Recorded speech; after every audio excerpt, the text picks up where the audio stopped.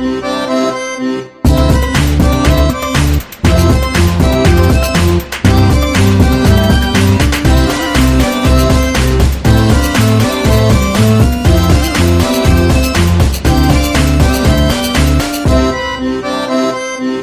to the Vancouver Tech Podcast, episode 73. I'm your host, Drew Ogryzik, and we're here with our special guest, Keith Ipple, CEO and founder of Spring Activator. Thanks, Drew. Glad to be here. Thanks so much for coming out. So you've got a pretty busy day planned, going out to SFU. What's happening out there? Yeah, so Startup Hacks is happening. It's an interdisciplinary, inter-school hackathon that's been running for a few months. Today's the final day. So myself and a couple of other folks are going to be doing keynotes around noon. And then from there, they're going to go into the final prep, the pitching and the judging, and then the awarding of the prizes. So pretty excited about that. Very cool. So have you been involved with this before? I have been through this year. It's been a fantastic journey. They've got a lot of amazing kids. What I'll tell you is the high school kids are killing it. They're doing such a fantastic job, really competing on par with some of the undergrad kids. So pretty amazing to see. So I think it makes sense. Someone like yourself, very involved in the community, in the tech community, in the startup community, also being involved in education and sort of a hackathon, also potentially leading to startups and things like that. Why don't you tell us a little bit about Spring, about how you got involved in it, your motivation, and what Spring is? Sure. So Spring is a startup school for entrepreneurs who want to change the world. And so really what we do is we help people go from idea on a napkin through to about $1 million a year in revenue. The reason we call ourselves a startup school is because we have recognized that the startup world has been attracting people from the mainstream. It's no longer about people with just tech backgrounds, but it's people with a diverse range of backgrounds with some amazing ideas, and they're trying to catalyze them. So incubation and acceleration is at the core of what we do. We just use language that is more inclusive. And we do that headquartered here in Vancouver. We also have city partners in over 30 cities around the world. So that would include places like Belgrade, Lagos, Tokyo, Manila, Seattle, San Francisco, amongst others. And here in Vancouver, we've helped about 350 entrepreneurs to launch about 200 businesses, create about 200 jobs, and through our funding programs, raising about $7.5 million in early stage capital in the last couple of years. And so it's been a fantastic journey. The way that I got into it was through my tech background. I was in the tech startup world for about 10 years and realized two things. One was that tech entrepreneurs did not have a voice and impact. You know, people want to change the world for the better, but how do you find your tribe and how do you find the support to do it? And then the recognition that people need the tools and the training and the education and the network on not only startup, but pre-launch, at launch, post-launch, in the middle of funding, when you're doing a pivot. And so we wanted to create an environment where people could get that help at any point in time in that early stage entrepreneurial journey. So those are a lot of very interesting things that you brought up. I'd love to kind of drill down into each of them individually. But I also noticed that you mentioned in a lot of different cities. Now, do different cities bring with them different cultures, different landscapes, and different ways of solving those problems or even approaching them? So, well, that's a fantastic question. And the short answer is yes. And there's a few reasons for that. One, of course, is language and culture creates different methods by which people tackle problems and by which they go about the process, for example, of launching business, thinking about things like co-founder, thinking about things like funding. In addition to that, we also have different characteristics based on economics. So, for example, in Belgrade, you know, they're about 10 years out of a civil war. Prior to that, they were a communist country. So the early stage investment capital, angel investors, funding programs are non-existent. And so they are very much a bootstrap culture. Then, you know, you go over to Seattle, you know, and it's vibrant and it's happening and there's rich capital available and there's a lot of education. So you see these different dynamics. What I would say is that when you go into cities in developing countries, they tend to solve what I will call real problems first, like problems that really impact individuals and societies first, because that's the problems they're facing. Do you have any examples of that? Yeah, so fantastic question. The one example I will give you is a company in Africa. And he created a fish farm with an app where people could actually buy the fish directly from him. And he started that because in his region, they had killed the lake through overfishing. And so literally the lake has no fish. And so he started a fish farm in swimming pools, abandoned swimming pools. He actually created some mechanical technology to help optimize the process of growing fish. And then he created the app upon which people could directly purchase. So interestingly enough, it interfaces with WhatsApp. 100% of his business is transacted in e-commerce on WhatsApp. So he knows more about WhatsApp than any entrepreneur I know in North America. It's incredible. So, and that's in the middle of Tanzania. Fantastic. Very cool. And so that impacts people sort of directly. That's a real problem because that's dealing with food, I suppose, or ecosystem, lakes being overfished. But now if you have a market, I guess, then you also have the capital and you have a real reason to be farming fish. Absolutely. Yeah. Okay, very interesting. So now let's tie this back to Vancouver. What's the landscape like here? What's the tech scene like here? You mentioned before something like Belgrade, I believe, which is kind of post-communist, and so it has its own sort of culture and set of ways of doing things, and is very bootstrapped. And you kind of compared that a little bit to somewhere like Seattle, where you've got a lot of the major tech companies from there and have their own personality. You bet. But what about Vancouver? Where does Vancouver sort of fit into this? Vancouver has a pretty unique environment. So, honestly, thank goodness we're not talking about Silicon Valley North anymore.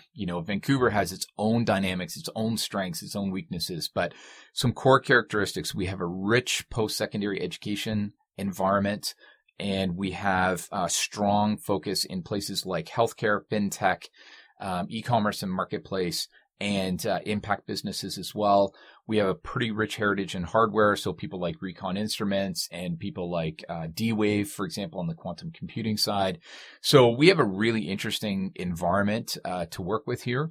And we also have good segmentation in accelerators. So we have a health tech accelerator, we have a clean tech accelerator, we have mobile wireless, we have impact, we have early stage like Launch Academy, we have impact plus tech like Spring. And so we have some fantastic ecosystem support. And then the last unique characteristic, we have actually a phenomenal amount of capital that has come here from Asia. And they're very comfortable with Vancouver as being the bridge point between North America and Asia. And so that actually gives us a unique access to capital that many other cities don't have. Very cool. So that was actually something I was wondering. It seems to me, and I could be wrong, and you might be, I'm sure you are in a much better position to inform me of this, but it seems to me that oftentimes Canadians, Vancouverites as well, as being Canadian, are often very much focused on solving local problems or having a business and who's going to use it locally, maybe nationwide, but not necessarily thinking globally. And it feels like a lot of the times these companies coming out of the States are thinking, whether they're thinking local or global, they end up solving problems that are used globally. Is that something that you see? And is there a reason to try and tackle that? So I actually see two parts to that. The first part is we are Canadian, right? And so Canadians by nature, a little bit more conservative than certain cultures, like say the American culture or the Dutch culture or say the Hong Kong culture. So we tend to be like, hey, I'm going to start here. I'm going to solve a local problem. Then I'm going to expand maybe to the rest of BC, the rest of Canada. Then I'll go to the States. So inherently conservative by nature. And so we really do need to acknowledge, as we all talk about here with real estate, we are a global community now. We're a global city. We're cosmopolitan. We need to acknowledge that and then step out into our role in the global community. I do think that that's a big part of it. The one challenge, though, that is born out of that is when you're trying to solve local problem, it's very easy to do a Me Too idea. See something in the States and replicate it. See something in Europe and replicate it. And so it really slows down the innovation cycle. I think people in Canada and people in Vancouver have really, really fantastic ideas, but we need to be a little bit more courageous to go after the new ideas and the original ideas and be a little bit less about Me Too. Okay, so Spring Activator, who is it for? I have an idea. I'm an entrepreneur. I'm an aspiring entrepreneur. When would I say I'm ready? What would I need to prepare? What can I expect? Yeah, so think about Spring as your school and your Yoda for early stage entrepreneurship. And so we really hit people in three main areas. So one is, I have an idea, but I don't want to go through life wondering what if. And so what I want to do is I want to touch in and say, hey, how do I validate my idea? And how do I validate that I actually want to be an entrepreneur? And so we have some core programs around that wrapped around our Inspire program. Then once people say, hey, you know what, I am going to go do this, then we have our launch program. And so that's specifically geared to put people into the 10%, right? 90% of businesses fail in the first 2 years. None of us want to be there. So we're all focused about being in the 10%. And then once you launch, then there is this necessity to just get help when you need it, where you need it for whatever issues you're facing. And so in our particular case, we wrap actually a mastermind or a founder roundtable series, if you will, around that, where people can get weekly and monthly support, such that if today your issue is marketing, then we'll help you tackle marketing. If in 3 weeks from now it's funding, we'll tackle marketing, but we'll do it in a facilitated peer group environment to help accelerate the process, avoid the rookie mistakes, and get to scale fast. Okay, so that's actually very cool, very informative. What does it mean to be an entrepreneur? If I want to decide, okay, I want to be an entrepreneur, what's that decision? Yeah, it's a life decision, right? You know, our society, as are most societies, they're wired around taking a job, you know, creating some stability, and following sort of a very traditional path. And so being an entrepreneur is about stepping out and taking risk to follow your passion and your dream, and to live your values, not only in your personal life, but in your day-to-day life every single day as a business person. And so it's really about finding a way to have the confidence that when you do that, you're going to have the support that you need to be successful. And so for me, that's the core of it. And so the interesting thing is, today, being an entrepreneur is actually about changing the world for the better. And there's two reasons for that. One is boomers, and the second one is millennials, because both demographics are now saying, you know what, whatever I'm going to do every day, it needs to have meaning. It needs to follow my values, and it needs to somehow leave the world better than the way that they found it. And so now I think there is this new entrepreneur, let's call them an impact entrepreneur, and that tends to be the core of what's happening today. Are there certain key things you can identify as what's stopping people from becoming entrepreneurs? If entrepreneur almost equates to somebody who's changing the world for the better, right? Then what would stop someone from doing that? I can imagine a lot of times people have built up all sorts of excuses, such as, oh, it's expensive, I can't quit my job, I'm comfortable, I have a family to support. Now those actually might be very valid excuses. Absolutely. Yeah. You know, it's interesting, right? People avoid doing anything because of the fear of the unknown. And so that's actually why, for example, organizations like Sprang and Launch Academy, that's why we're purpose built to turn the unknown into the known. Because I think people understand their idea, but they don't understand the process to launch or the process to grow. And so that actually holds them back more than anything else. And then the second component is, how do I make money? Because often people have never actually tried to make money. They've been in a role, say like in a marketing role, or they've been in a finance role where they're not necessarily in charge of revenue. And so demystifying the process of actually funding your business is an important part of that process.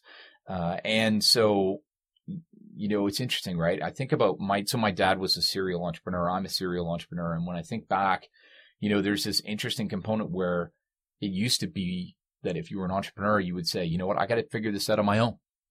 And so thankfully now, in the age that we're in, which is, you know, the socially connected internet age and this ecosystem of entrepreneurship age, that you actually don't have to do it alone. And that actually will be the final linchpin, I think, to demystifying this process and getting a lot more people into entrepreneurship. That seems like an enormously big cultural shift that we've gone through, that we can see in almost every facet of our society. We've gone from this definition of perhaps what a man is, what a woman is, what their roles are in society, and kind of keeping things inside, not discussing things, to now it's socially acceptable to have emotion and to talk about things, to cry in public. So true. And I guess when it comes to being an entrepreneur as well, maybe not having all of those answers. I can remember definitely as a boy looking up to my father and actually having a lot of stress, being really, really terrified of having to know everything. Because it seemed like he knew everything, and I didn't even know where to look until I realized, online. Now you can just look online and find it, but which is awesome. And that actually helped to relieve a lot of my stress. So here's a question I have for you. I'm a software developer. I have a lot of ideas. I have a lot of things that I think could change the world, or things I'd like to do. But I'm not really sure what to do about it. Should I reach out to Spring? At what stage do I say, okay, I'm ready to start a conversation, and where would I go? Yeah. So great question. So let's, you have an idea. As you said, you actually have many ideas. So the first path that you want to go down is say to yourself, well, if I'm going to start this process, I need to pick an idea. Because you can't obviously do 6 at once. And so the important part for everybody is to realize that once you have the process for validating an idea, you can actually run through all your ideas pretty quickly. So the important part is just to pick one. And so my recommendation always for people is when you have a set of ideas, some ideas you think are good ideas and some you're really passionate about. And so what I always recommend is pick the one that you're most objective about, the least passionate about, because then you will actually get the most out of the process without being too emotionally invested in one idea. And so when you're in a place where you can say, hey, listen, I think I've got that idea, that's a great time to reach out to Spring and say, now help me understand the process of defining the problem, defining the target market, and then proving a couple of questions. One is, does anybody care? Like, do they really have the problem? Do they care about my solution? Is anybody going to pay for it? And then in answering those 3 questions, then you'll automatically, I think, answer the 4th, which is, and do I really want to do it? Mm-hmm. And so what we find, interestingly enough, is 90% of ideas are good. Only 10% of ideas are bad. But half the entrepreneurs who face a good idea and the prospect of becoming an entrepreneur either say, not yet, or no. But that's the important part of the process is to not go through life wondering. Why is that not yet or no? Where does that come from? You know what? Not everybody's wired to be an entrepreneur. I think everyone has the capability of being an entrepreneur, but I don't think everybody's wired to do it. And it comes back to that risk profile that we were talking about a bit earlier. And then the other one is sometimes life stage, right? Maybe some young kids at home, or maybe paying off student debts. One thing I think, though, that the audience needs to recognize, and you touched on this earlier, is entrepreneurship has changed. I have never seen so many entrepreneurs who are moonlight entrepreneurs while holding their day job, where they're still effective in their day job, but they're now creating a new idea without the risk of quitting their day job. That seems very powerful. I mean, if you're able to hold on to what you're doing and try something on the side until it gets perhaps enough momentum so that you can, convince yourself that you've got something there. Yep. Yeah. And it's interesting because there's a few companies that I can think of in Vancouver where the co-founders or founder started the business on the side, got to a point where they actually had validated the idea enough. They had proven the market enough where they said, you know what, I can actually step out in confidence now and quit my job because I know, right? I have customers. In certain cases, I have revenue. Mm-hmm. So I can think of a company in town where when they launched 3 co-founders, they had day jobs, 9 to 5. They would call customers on the East Coast from 6:30 to 7:30 a.m. Then they'd jump in the shower, head to work. They'd check their voicemail at lunchtime. And then at 5:30, they would all get together and then they'd work on it till about 10, 11, 12 o'clock at night for 5 months. But in that time, generated $35,000 in revenue to prove that the idea worked. Then they were all ready to quit their jobs, right? So fantastic way to bridge that risk. So that sounds really motivational, inspirational. It sounds like a great way to go, but are you recommending that as the way to go? Is that something that we should be doing, or is that sort of an exception? I think we have to recognize that every entrepreneur is different and they have different stages. So I think it's really about the entrepreneur knowing that they have a certain set of constraints, right? Time, money, resources, amount of team. And so these are all things that fit in. And so I think it's actually not about yes and no. It's not a binary answer. I think it is look at your context and then make the decision based on the context. This is also where people like Spring and Launch Academy can help, because we can give an objective opinion about your context and your sandbox to give you some more pointed suggestions. So if I've got some ideas and I kind of want to just test the waters, maybe get into a support group almost and see if I should be going somewhere with this, maybe as you said, validate the idea, see what it would take. Would people buy it? And then do I actually want to do it? What would be the steps that I would take? How do I reach out? Who do I reach out to? So let's talk about tech-enabled ideas. And in town, really, there's two core places that you're going to go. So one is Spring and one is Launch Academy. And what I would say is the difference between the two, to be perfectly honest, is they're both fantastic organizations. Spring is about, those entrepreneurs who are like, hey, I do want to change the world, intentionally, right? And Launch Academy is fantastic because they're like, hey, bring any tech idea and we can support you. And so my suggestion is, if you're interested, you want to go to both and have great teams. Both have great contact venues, both have free workshops and free events that allow you to actually sense like what the tribe is like, which tribe is your tribe, and then you can plug into the programs from there. Yeah. Very cool. Well, Keith Ipple of Spring Activator, thank you very much for being on the Vancouver Tech Podcast. Yeah, I really appreciate it. Thanks a lot for having me. Thanks for listening to another episode of the Vancouver Tech Podcast. Check out our website, vancouvertechpodcast.ca. Rate and subscribe on iTunes. Much appreciated. You can follow us on Twitter, Van Tech Podcast. Feel free to leave some comments below. You can also hit us up on the YVR Dev, the Vancouver Tech, the Van Tech Slacks. I'm at James. And I'm at Drew. Special thanks to Same Room for hooking us up with an integration that allows us to have a cross-team Slack channel, Van Devs. Do you have a meetup that you want us to plug? Email us, show@vancouvertechpodcast.ca. Music by A Shell in the Pit from the game Parkitect. See ya at one of the meetups around town.